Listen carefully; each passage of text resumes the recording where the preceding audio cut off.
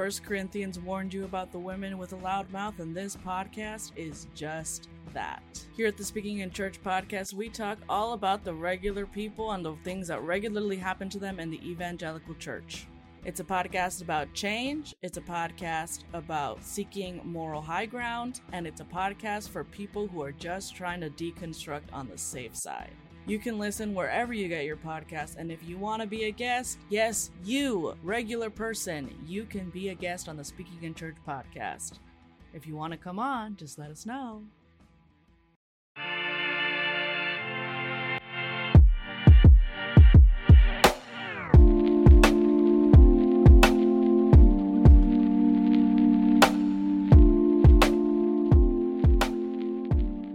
Hey friends, welcome to this week's episode of Revcovery. Sarah and I are so very delighted to be able to bring to you this episode. For those of you that may not know, Revcovery is a podcast for people that were in ministry or maybe were in church in a volunteer capacity and you're now a little bit burnt out, you're a little bit worn out, and you're wondering what to do next. If that's you or you're interested in that story, you've come to the right spot. My name is Justin. My co-host is Sarah.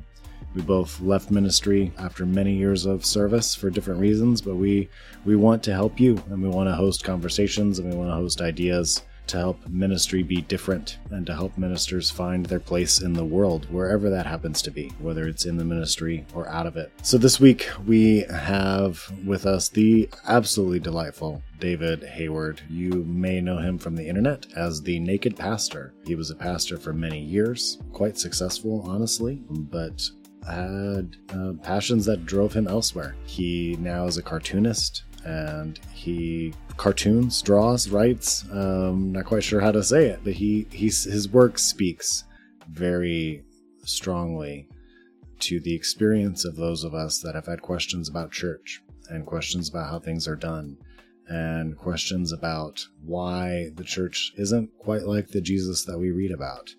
And his work has been incredibly beneficial to myself, and I know to Sarah as well. He also has a new book that is coming out called Flip It Like This. That should be out now.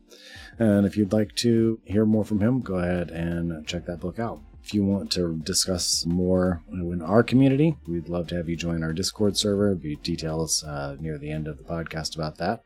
And stick around at the end for the weekly poem and or quote. I'm going to get out of your way now, and we're going to start our conversation with David Hayward.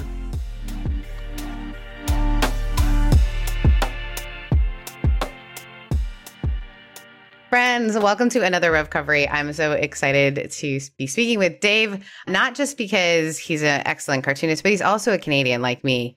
And so he's currently seated in my home and native land. I'm in California, and you're in Newfoundland. No, you're in Nova Scotia right now, yeah? No. New Brunswick. Well, I'm from Newfoundland. I'm wearing a Canadian T-shirt. That shirt is just for you. He put this on. I did. What does it say? It says Canada Dreaming on it. Ah, nice. So, nice. This is some great podcasting, guys, where we are talking about the radio. clothing choices. Dave, welcome. What we love to do is just hear a little bit of story about kind of your ministry, what that looked like if you worked in ministry. Some of the folks that are come on never worked in ministry, but you are someone who was in ministry. So if you'll give us a brief kind of what that was like, how that started for you, and then we'll kind of dive into a conversation.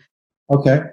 Well, thanks again for having me on your show, and hello, everyone. So I started, I dove into the deep end right out of the womb into the church. I was baptized as an Anglican, and then church was pretty much, or Christianity at least, was pretty much a pretty strong component in our home growing up. My mom and dad were kind of Billy Graham crusade kind of people, but we weren't faithful to any one denomination because we moved a lot. So we just went to where it was convenient, and I ended up not developing an allegiance to any one denomination until I call myself my own ecumenical movement because we've been everywhere.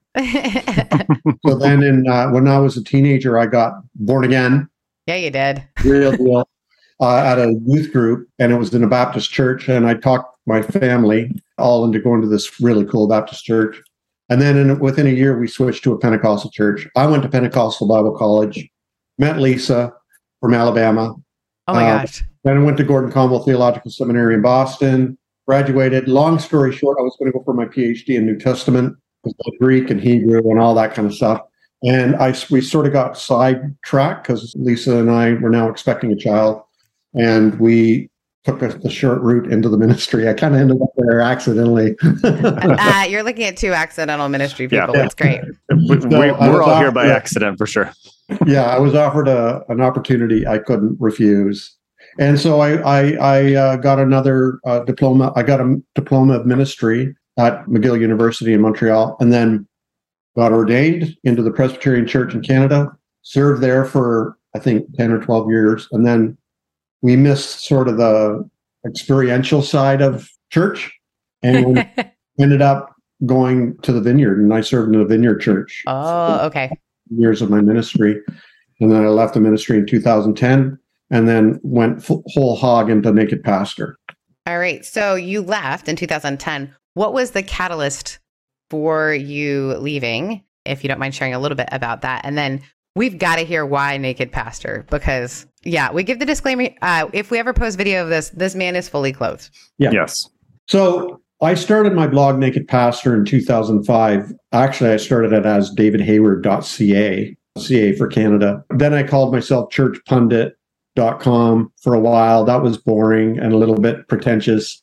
and then I thought Naked Pastor at the time, Naked Chef, Naked Archaeologist, Naked Truth, all those things were popular at the time. They all did the wise thing and abandoned those names. I never did. But I just wanted to be like, there was a lot of pastors blogging, but I wanted to be really honest and vulnerable and transparent and real. No adornments. I just wanted people to see behind the curtain of church and ministry, to see what the life of a real pastor was like. You know, not all the growing churches and planting churches and wonderful worship music and great offerings and, you know, all the programs and wonderful sermons available online, all that stuff. I wanted them to see my struggles, my tensions in our marriage, financial hardships, conflict. So I wanted them to see everything, and my critique of the church itself, as well as my doubts and fears. So that's why I called myself the Naked Pastor. And so my honesty basically is just my online journal, really. And then in 2006, I discovered, like I'd been an artist my whole life, but I discovered that I really like a good cartoon. And you're really good at it. Really good at it. The New Yorker is my bar. Yeah. Oh, so good. And I thought, I'm going to try cartooning, see what happens. And they took off. And so I never stopped. And again, my cartoons are just me being honest and vulnerable and open, transparent, all that. As a result, some people didn't like what they saw. And shocking. And it eventually got back to head office and other churches, local churches, my own people. You know, up to that point, the people in my church were like, why would we read your blog? We already have to listen to you every week. And then it was eventually becoming an issue because other people were talking about it. And then it got to the point where I realized, you know what? It's probably best for the church and best for my own personal health that we parted ways. I felt like I had come to the edge of the box and I needed a bigger box, but then I realized, hey, I don't even need a box. And that's when I left the ministry in 2010. Yeah, it's such a neat thing that I feel like when we talk about how do we express what we're seeing, there's something magical about a good cartoon. It's like the fewest words, biggest image, and it captures people so quickly. And it allows, we've talked to a couple of people who are kind of more the meme side, the funny side. And what we realize is sometimes the things that harm us or are difficult for us, we can approach it in humor first before we can approach it in other ways. Mm-hmm. And so I'm so grateful for your cartoons, because there have been times I've sent things to people that I haven't quite known how to say what I feel about the situation, but I can send them a cartoon and be like, here. Yeah. That's one of my cartoons. Is there's a young woman at her laptop and she's saying, how do I let people know online that my beliefs are changing? And then he says, you could share a Naked Pastor cartoon. I do appreciate how your humor and cartoons can really straddle a line in some ways. I mean, because I see them shared by people that I'm like, I don't think you know what you're sharing. Like people that are very evangelical, and I'm like, oh, you're starting, I see the crack.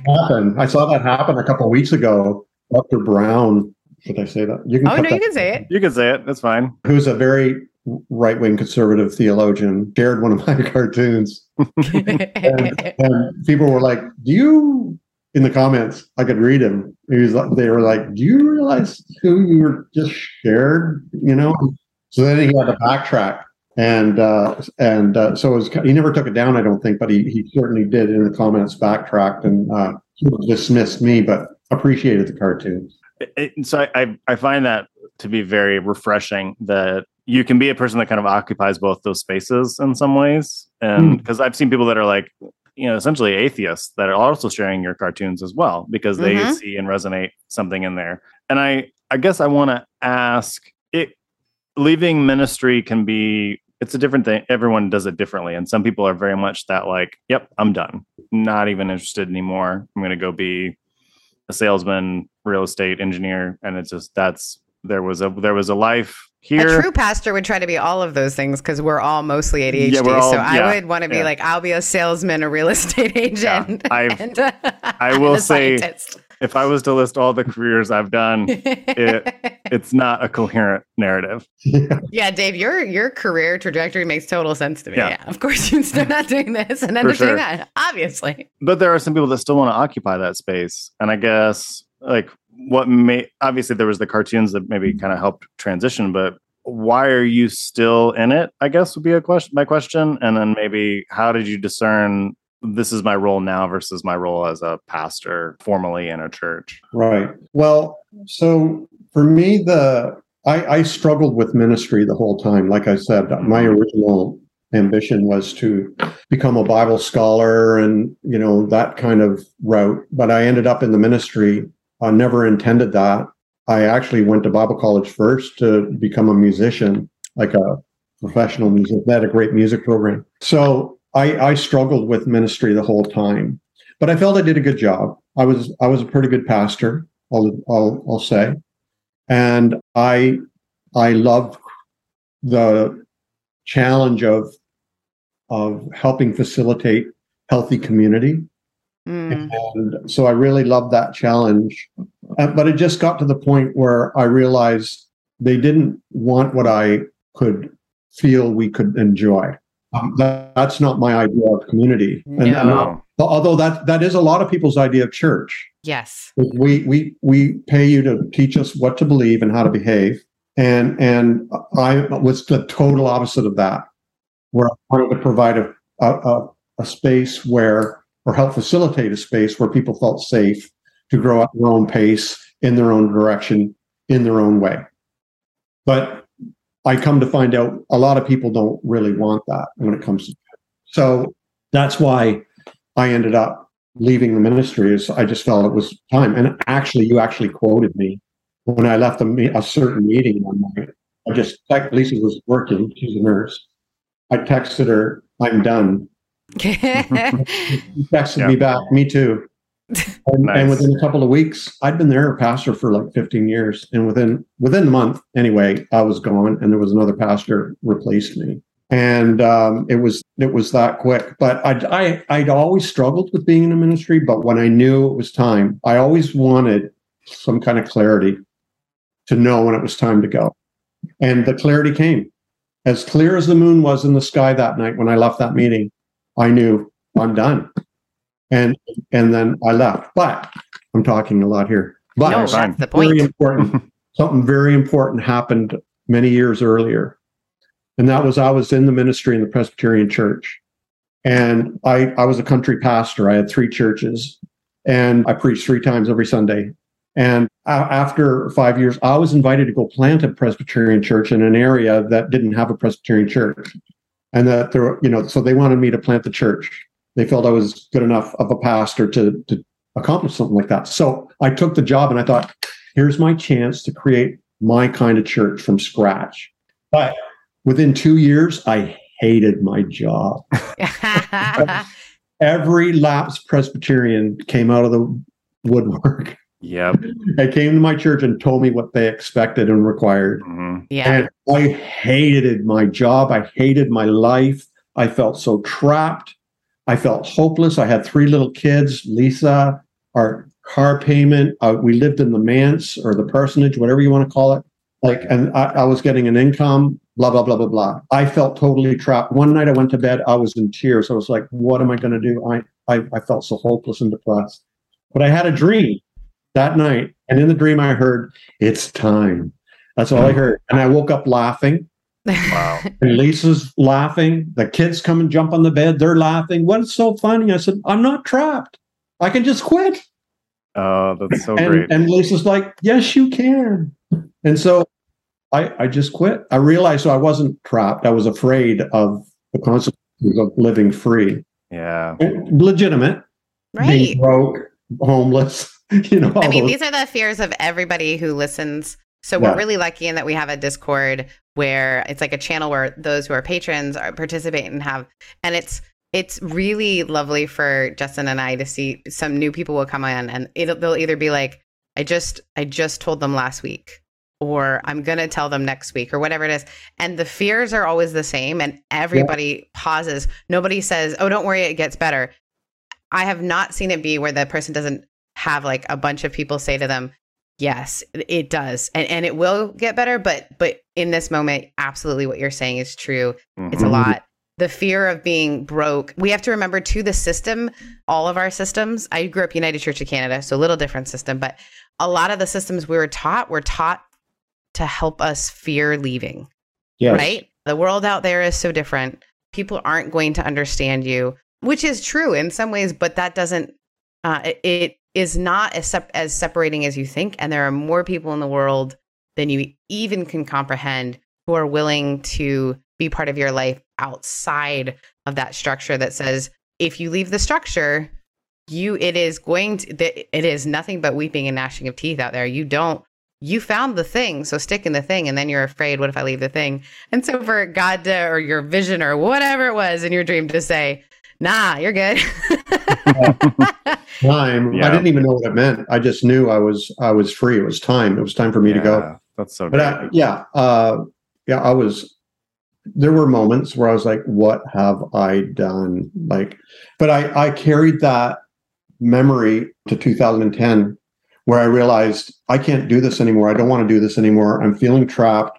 I'm not going to be afraid. It's going to work out. It always has, and it always will.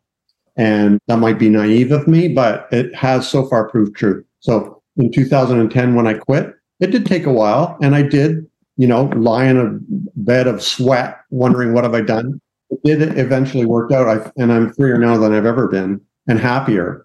But it took time to get through that transition. It is traumatic. It is. You know what my biggest fear was? Being a hireling. That I did it while I enjoyed it, but once the wolves showed up, I took off. You know what I mean? Yeah. Or whatever.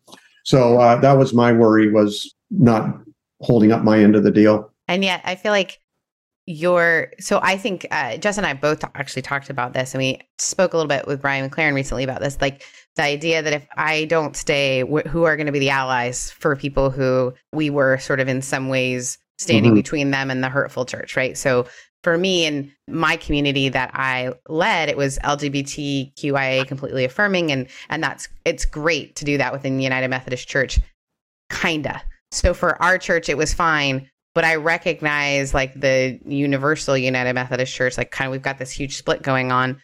And if I leave, and again, it's a weird Jesus complex that we shouldn't have. But I think the reality too is to feel that and say, yes, that is. And then what are other ways I can be an ally that might be even more helpful? Because I think about like I got pretty teary this year. You had posted, it was right around when Texas was going batshit, and you had posted a little girl holding a photo of a trans sheep.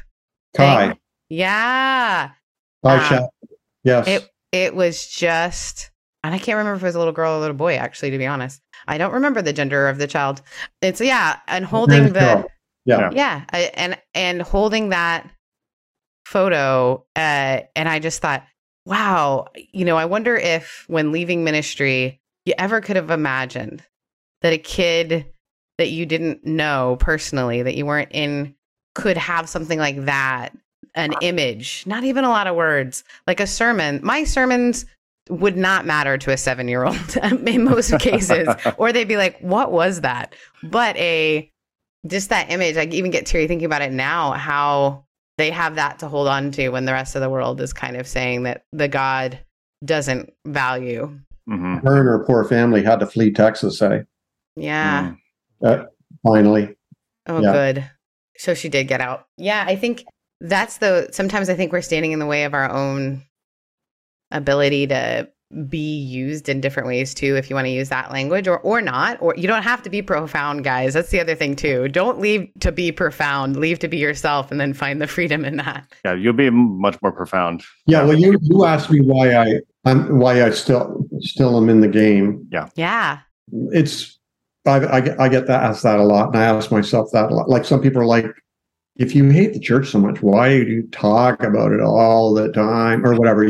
It's because I feel like I'm in between and somewhere where I'm helping people leave or change their relationship with the church and with the faith and so on. Like, I feel like I'm there sort of as a encourager. So that's the one side, is I try to encourage people who are questioning their beliefs or the relationship with the church.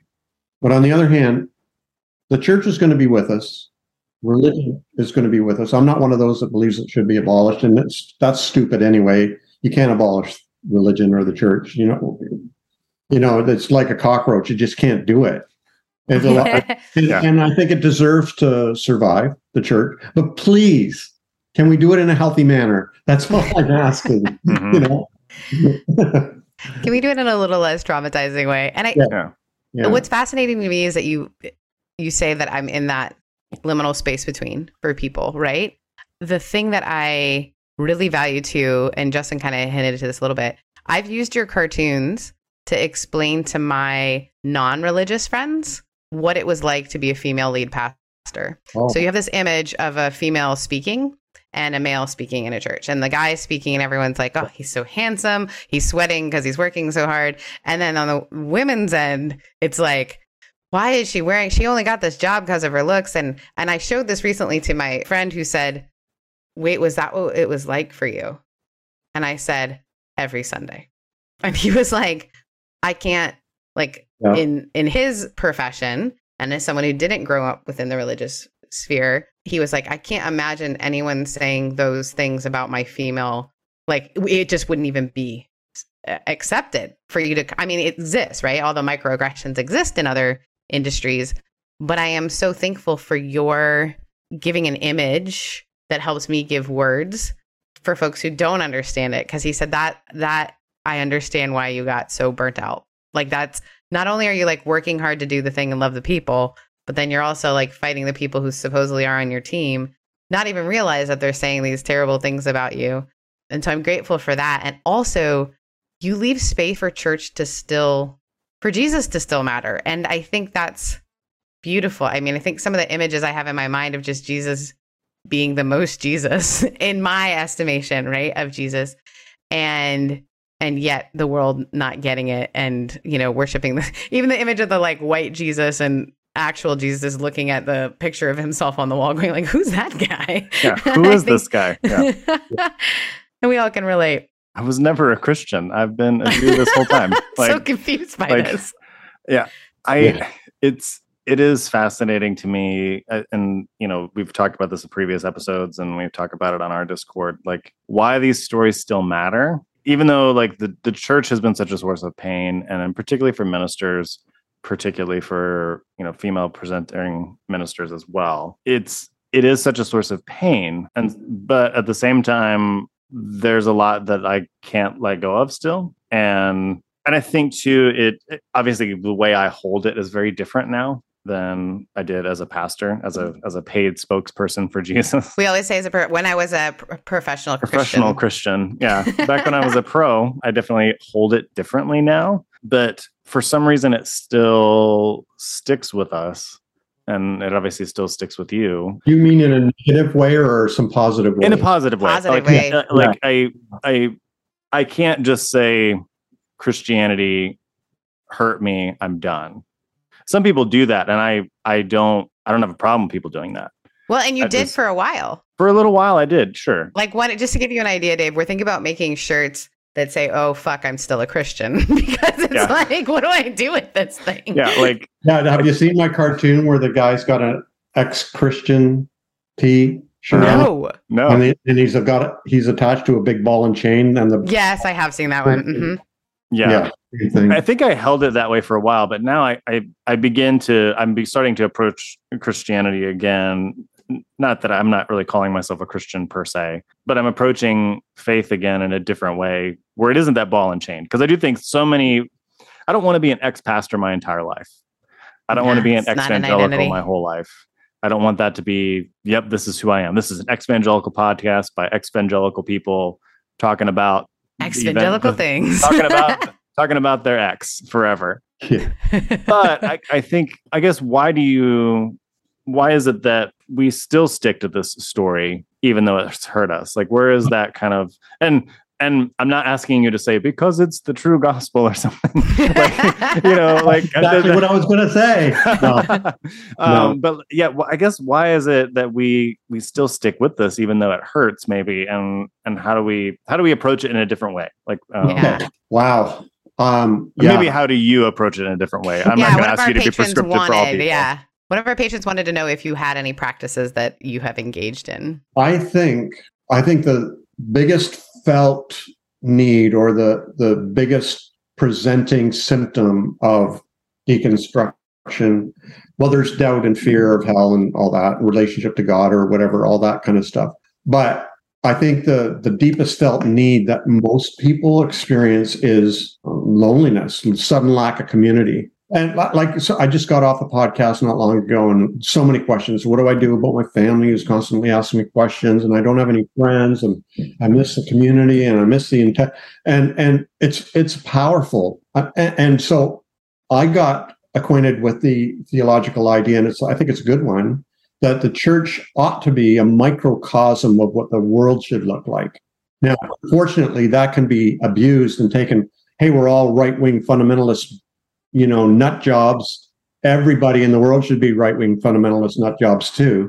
No, I think a healthy community, the more diverse it is, the healthier it is, because it's learning, the community is learning how to cohabitate together, how to live together in love without compatibility of belief being a necessary component to that. It's not the glue.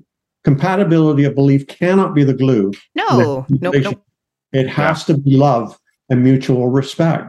And so when we see a church, and it very rarely happens, I've seen it happen now and then, that expresses that kind of unity and diversity, it's powerful. And it should be an expression, a microcosmic expression of what the world can be like. And so I see it out there. It's a human problem. It's not just a Christian church religious problem. It's a human problem of community. And how can we live together with diversity? And, so that's why my cartoons more and more, even though there's Jesus in it and the church in it and all that, I hope that they become more and more universal in their application and appeal for the world to become a better place. That's why I'm still doing this. That's why I'm still caring about people who are questioning their beliefs and their faith and the relationship with the church and the ministry and all that stuff, is because I think these people make great citizens.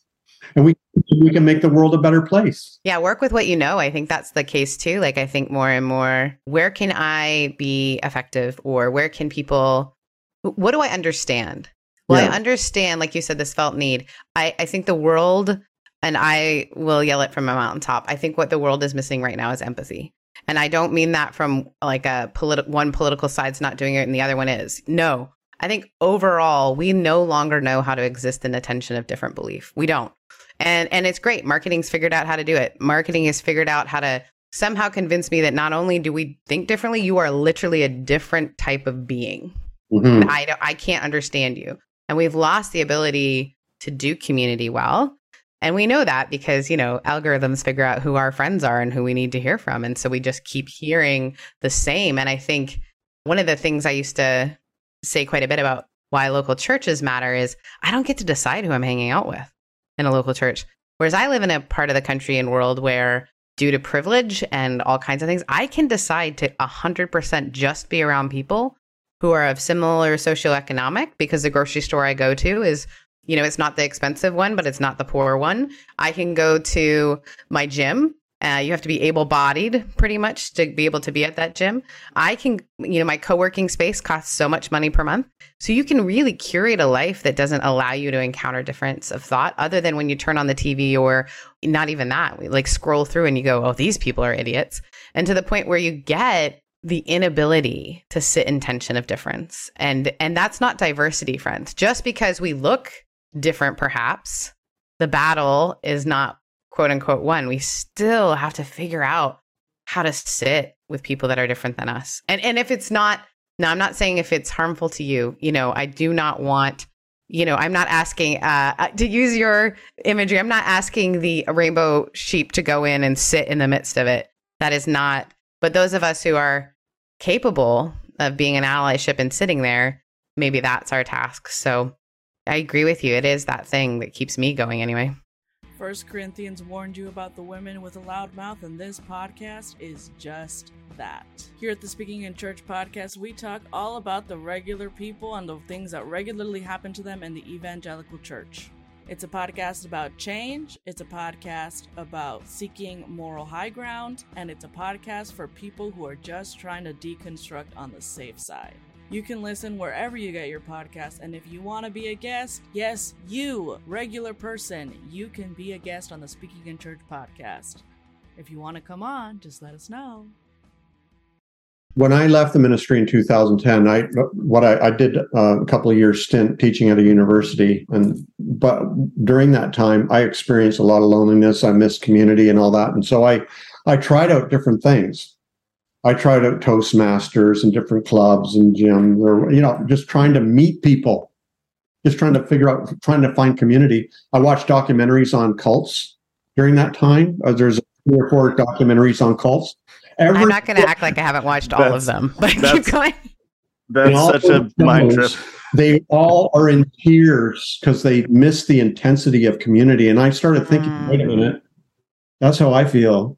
And I left that because it was abusive to me and limiting to me. I felt controlled and coerced and manipulated and overpowered and limited in who I could be. And so, but to them, it didn't matter. They were getting robbed blind.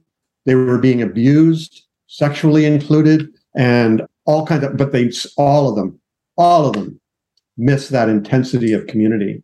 Yes. And so I started thinking, wait a minute, maybe that's not normal and healthy. Maybe that stuff that we miss kind of comes with a package of being a member of a herd.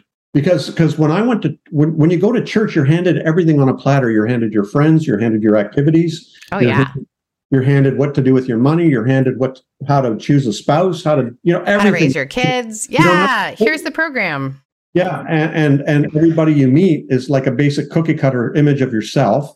And there's not very much diversity. So now I'm just trying to tell people, you know what? You just have to grow up and make friends. You just have to make friends. And you have to realize they're not going to be the same as you are.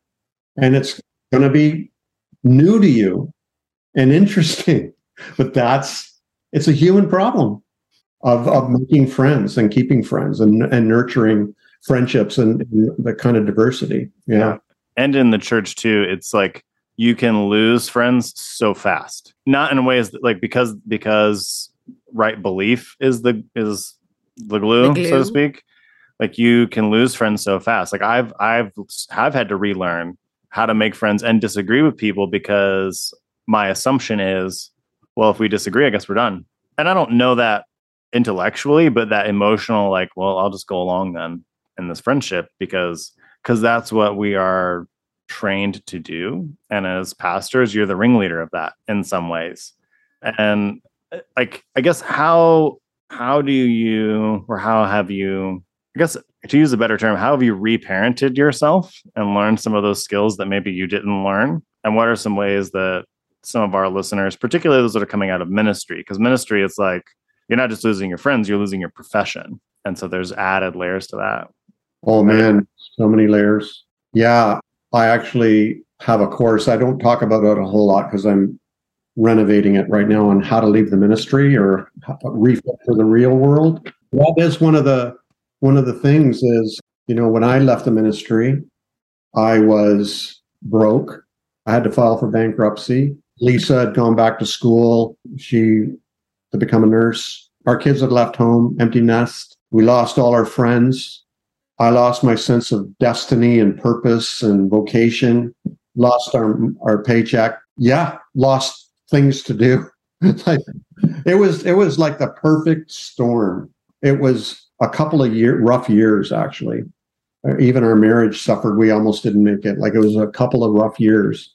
And it took some counseling and coaching and time, and Lisa and I conversing and renegotiating how to be married and, how to do life, and then sitting down and figuring out, okay, how can we make friends? Like, what are we going to do? Like, do you put it in the newspaper?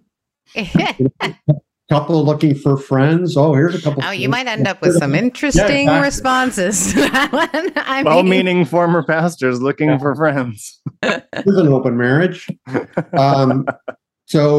Which I'm not opposed to. No, you're fine. But so it's taken us a long time to learn how to be friends with people who are different than us. And there's this thing too. I coach people. That's, I wanted to be really careful not to become an expert or need to be an expert in a room, right? Once you've been a pastor, you're used to being an expert within friendships, which is a weird thing. Like, why is my friendship always trying to steer people towards something, whether you know it or not? So I was the same as you. I planted a church. And once you've done that, you realize like you don't know how to kind of be yourself because you're always in the back of your mind wondering, is this person ever going to attend my church? And then do I need to like adjust how I am with them? And so once I left ministry, I actually got a coaching credential that has really helped me as I help other people do the process. I think through like because I'll ask them like, what do you do to make friends? And they're like, oh, well, what do you mean? And I'll ask like, what are the things you love to do? And so then I have a client right now who left ministry and had this list of things that she realized she loved to do. And I said, well, are you doing any of those things? And she was like, I am not. I was like, okay, so let's just choose one thing. And then I told her my challenge for her, and we're meeting again next week, is I want you to go to one of these things and I want you to talk to someone you don't know. And I don't want you to talk about work. I said, I don't want you to talk about work. I don't want you to tell them you're an ex-pastor. I said, if it comes up, great. But I want the conversation to be about, the present stuff, things instead of asking, what do you do? Like, how do you spend your time? Tell me about like what makes you laugh? Like and you'll get to know a person in such a different way than when the question is always leading with work. And I think you're right. I mean, Justin, I think the use of the reparenting term is key. Like, because we didn't always learn how to do that. I moved from Canada to the South when I was in high school, learning how to make friends. It was just easy to join a youth group, And at work, I felt so out of sorts anyway, to be able to go to a place and at least feel safe. The word I felt was safe. It was probably a false safety, right? Because the minute my beliefs weren't right, I was not welcome there, but I didn't know that. I think I just knew that when I was in high school in a country that I wasn't from, people said hi to me in the hallways, and that was all I needed. And I think there is this beautiful work to help people understand where they're coming from, why it isn't always translatable to other people. And so I also think that does speak to your work, because it is something that can be shared, and maybe you can share this one and maybe people won't understand this one, but they really understand this one in a way that makes it possible for them to even start in conversation with people. Yeah.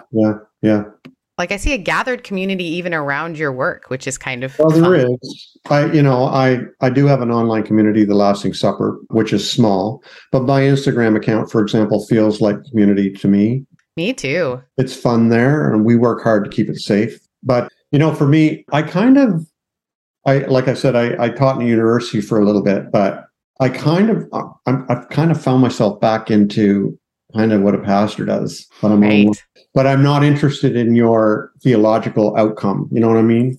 Mm-hmm. I'm more interested in you assuming your own freedom and you empowering yourself to live your own freedom and to become your authentic self. So I'm not interested in what your theological outcome is or your church outcome or religious outcome. That to me, that's incidental. If you got there in your own free will, that to me is the point. Oh, I love that. I love that.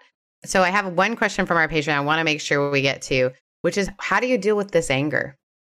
If they have this anger coming out of the church, kind of their eyes being open to a lot of the things that your cartoons deal with, how do you, because you're addressing the thing, right? So you're having to kind of be there. How do you deal with that anger?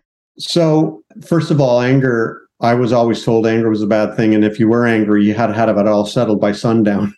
Don't let the sun go down on your wrath. So you have one day to be angry. Good advice. And not at all. Yes, and that just doesn't work. I don't think that's what that meant anyway. But anger is a legitimate emotion. You need to deal with it. It's like I say, feel the feels. We always try to feel the feels, because that way it can flow through you. It can eventually work its way through you.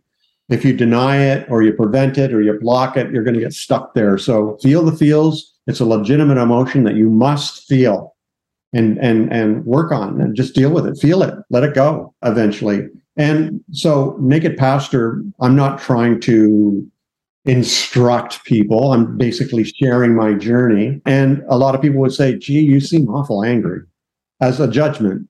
And I'm like, damn right I'm angry. And once in a while, I dealt with that anger, though, by exercising it, right? Or sizing it and purging it that way, getting it out there. And once in a while, when the Southern Baptist Convention or something buries their reports, or when they're denied, the right to make decisions over their own bodies or whatever, I get angry and I'll do a cartoon. And that's legitimate. And that's me feeling my feels. So, and when I do that, though, I can move beyond that to a place of maybe actually letting that fire burn in a constructive or destructive way, whatever it might be, like where something needs to come down or something needs to be built up or whatever. So that, anger's legitimate. I think you need anger to feel joy. I would say, just as someone who has watched your work from afar, watched videos that you said, being in this conversation with you, I would describe you as a joyful person. And I'm wondering if that's only possible because you've hung out with anger, and you've let it go through you, and that way you kind of can't decide which.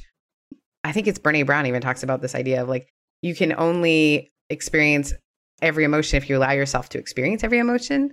But when you've been taught that your anger isn't okay, I mean, even the title of your book, and going back to the picture on the front, is Jesus flipping a table. We don't often talk about like Jesus getting pissed, right? Like, because that's like the don't do that. You can do every emotion. Here are the emotions you're allowed to have. In fact, one of your images is like people being handed like a smiley face as they head into church. Here's the appropriate emotion. Yeah, I'm going to say something super triggering for like white evangelicals. Like, Jesus started a riot. Like, Jesus was we're going to have David on it. Yep. Like that was. And he was arrested in some ways for being disorderly in public and causing a public nuisance because he was angry, rightfully so. Like, when people say like, why are you angry? Like, my response now is more like, why aren't you angry? like, do you not observe what is happening? And so, like being comfortable with anger. And I think that Jesus does provide a good, honestly, if you approach Jesus, I'm not going to say correctly, but if you approach Jesus like with all of a sudden you're here to fundamentalist. This is fun, Justin. But like, I feel like the scriptures can give you a lot of tools on how to handle anger appropriately, how to channel it appropriately, what to be angry at. But we've flattened it to this like in right, outright, upright, downright, happy all the time, and no one can do that. Least of all ministers who like. You're given the task of making 100 and change people happy all the time. Oh my gosh. Good job. Yeah. Enjoy that job. Actually, that's so funny that you even say that. I think about, your experience of them. We want you to tell us what to think and how to, this is what we're paying you to do. Mm-hmm. But it has to be within a certain, don't don't teach us how to question things, right? No. And definitely don't react. Like if you had in that meeting been like, the hell are you talking about? And got like fired up, like that would be still being talked about today, right? Whereas my friend who works in construction was telling me about telling off one of his coworkers, and the guy was like, cool. Like I was like, you can just do that? He's like, yeah, it was respectful and he was wrong. I'm like, I don't, that even like, but then I realized that's coming from my own trauma of having to maintain, I joke around and call it the theology of frozen, conceal, don't feel. And when you've lived that long, it's hard to tap into those emotions without letting them control you. And I want to invite people, and I feel the same from your work. I want to invite people to feel those things. Like it might feel like it's a really big feeling until you learn, that a big feeling is not going to kill you.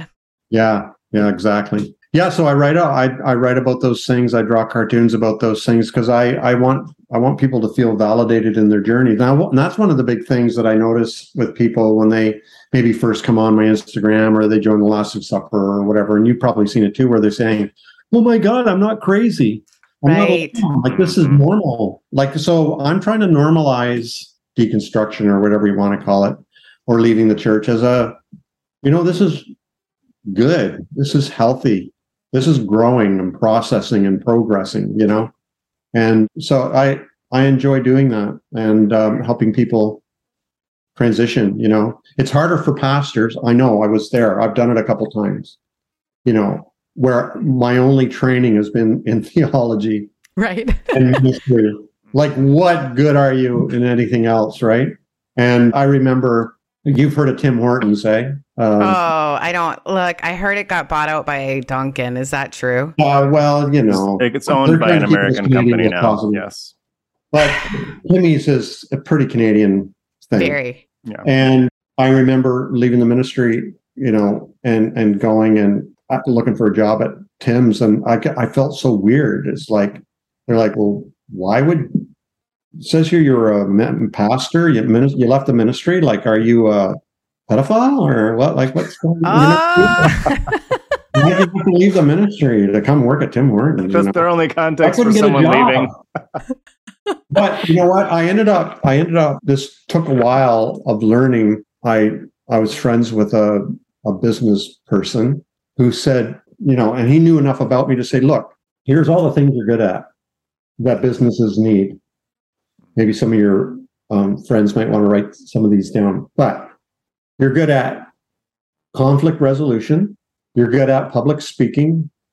You're good at motivating, cheerleading, whatever. You're good at fundraising. You got to do that every week. You're good at volunteerism. You're good at organizing groups, events, managing money, managing property. If you had a building, like there's all kinds of skills that pastors have, and they're not even aware of it. And my business friend was like, the business people I know, like they have a fraction of those skills, and the business world is crying for people who have at least one of these skills and can do it decently, And so there's been a lot of pastors who are transitioning out that I've said, here, redo your resume, totally take out the spiritual component of it and the religious component, and just say public speaking, conflict resolution, like, leadership. You've run a leadership team, an organizational team, whatever. There's all kinds of things. So what I chose was, I chose teaching and art, and art doesn't have much to do with the ministry, but I'd been doing art already, and I just sort of put more of my energy into that. And, I had to get over my attitude about money and marketing and sales and all that kind of thing, but I made it work. And I'm seeing other pastors do the same thing. We are so glad you did. And thank you for taking some time to talk to us about it. And I hope people will get the book. So it's Flip It Like This.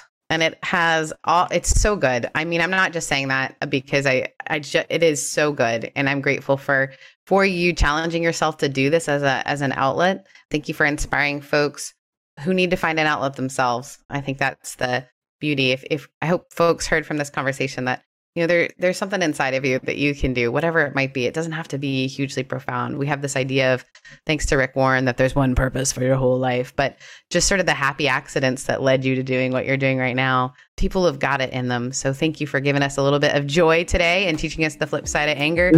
Thank you. Yeah, of thanks. course.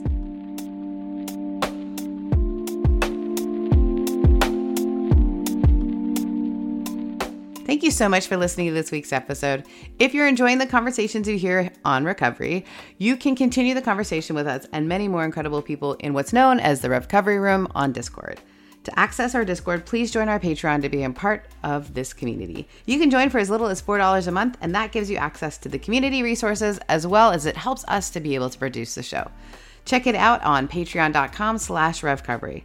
Now, we know that not everyone is able to financially support the show, but there are so many ways you can support us, including giving us a 5-star review wherever you are currently listening, and make sure to like and subscribe across all social media. Recovery Room is on Instagram, Twitter, and Facebook, and that's our handle. So come find us and let's keep the conversation. Another live event is coming up, and we want to meet you face to face. Our friend Trip Fuller of the Homebrewed Christianity podcast is throwing what can only be described as the ultimate podcast party, and friends, you are invited. Come to Theology Beer Camp, which is a 3-day theological podcast beer nerd fest. So for $50 off your registration, please make sure to use the code REVCOVERY.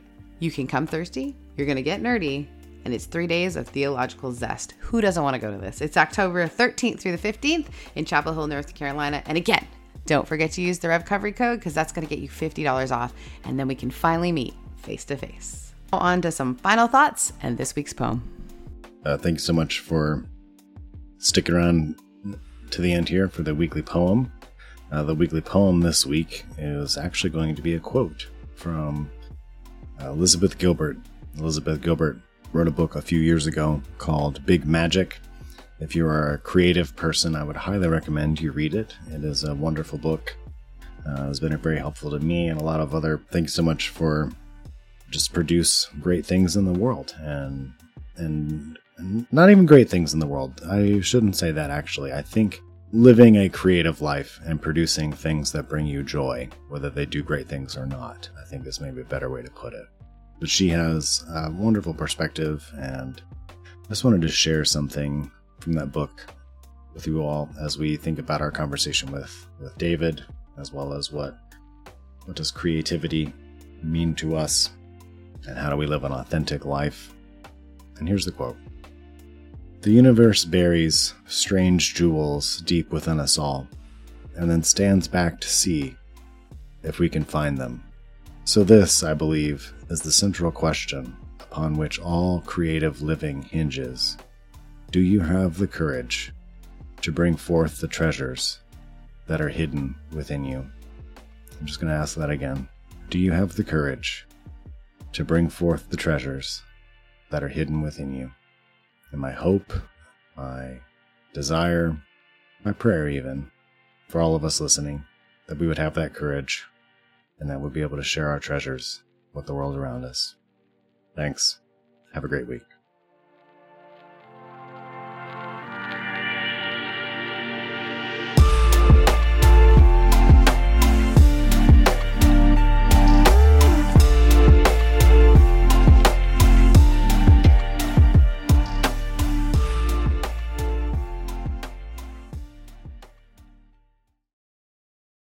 First Corinthians warned you about the women with a loud mouth, and this podcast is just that.